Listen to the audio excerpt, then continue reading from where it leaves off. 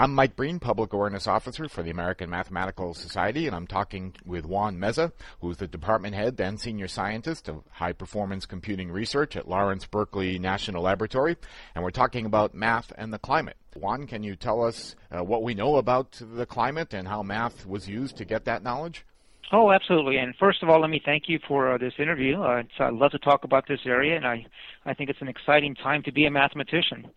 So what do we know about climate? Well, there's a lot of different things that we know, and we're starting to understand better. I guess the one thing I'd like the listeners to know is that temperatures are rising. That is pretty much an established fact now, and with a very high likelihood, it's human-induced.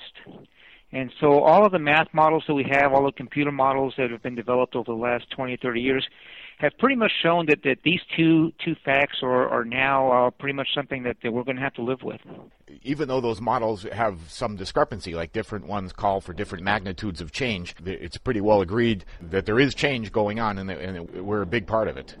Absolutely, absolutely. In fact, I think this is one of the questions that I get asked very often is, you have so many different models and that they don't agree exactly, and so doesn't that mean that we're not sure about what's going on? But in fact, I look at it the other way. We have, on the order probably of 20 or some odd models throughout the world, and what they all say pretty much to a T is that the trends are there, and the equations that we're solving are telling us that, in fact, that while there's not agreement on the fine details, that all of the larger trends that we're going to see are definitely all predicted by all of the different models. And these models come from things that I think your listeners can appreciate. I mean, these are partial differential equations, nonlinear equations, statistics. I mean, all of the math that we know and love has been used in one aspect or another in trying to develop the models and in solving them and in analyzing the data that comes out of that.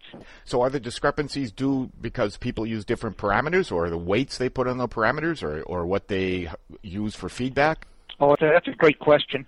So one of the things that of course, is hard to understand is that these climate models are extremely complex endeavors. These are code teams or people that are, mathematicians, computer scientists, and climate models that are joint forces. And so some of these codes can take years to develop, and they have many different components to them.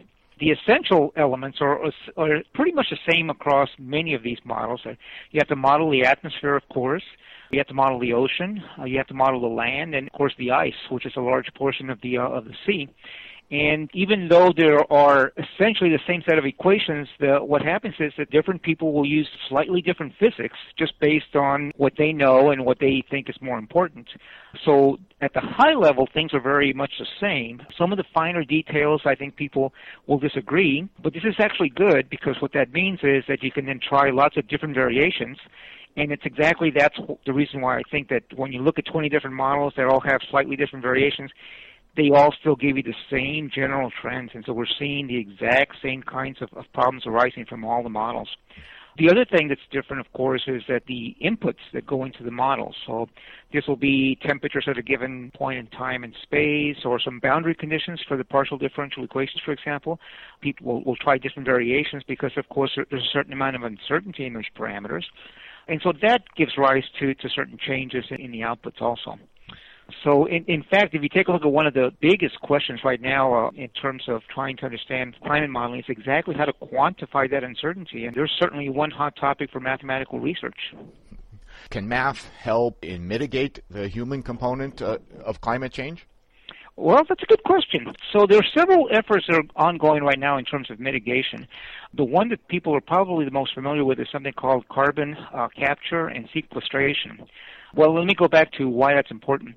So as most people probably know, the main greenhouse gas, the one that's causing the most trouble is carbon dioxide.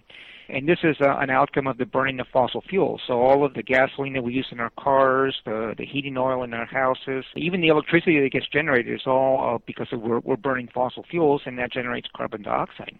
So what happens is then that one of the main mitigation strategies is to then say, well, maybe we can take that carbon dioxide out of the atmosphere, and that will help in terms of global warming. So in that strategy, there are several people that have been proposing ideas such as, for example, capturing the carbon dioxide as it comes out of these, say, plants, the power plants, and then once it's captured, then sequester it somewhere. So, for example, bury it deep inside the ground in, say, an oil reservoir or some other place where you can keep it underground for many, many years. And that involves a lot of computer modeling because you need to understand how carbon dioxide is captured first, how you would trap it inside, say, an underground reservoir for, say, 10,000 years or more. Again, there's lots of partial differential equations, mathematics, the flow through porous media, lots of really exciting places where math come into trying to understand that. The other aspect is just in trying to develop renewable energy sources. 85% of our energy right now comes from the combustion of fossil fuel. So if we could get away from that and try to develop new renewable energy sources such as solar cells, wind, other things like that, that would help us and reduce our reliance on fossil fuels.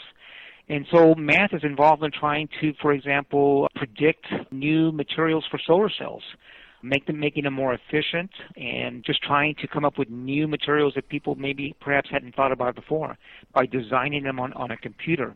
That turns out to boil down to an optimization problem. And so you can see that math is used in many areas in mitigation. That's Juan Meza, who's department head and senior scientist at High Performance Computing Research at Lawrence Berkeley National Laboratory. And in part 2 of the interview, we'll talk about some of the misconceptions he finds that people have about mathematics and mathematicians and his advice on how individuals can help mitigate climate change.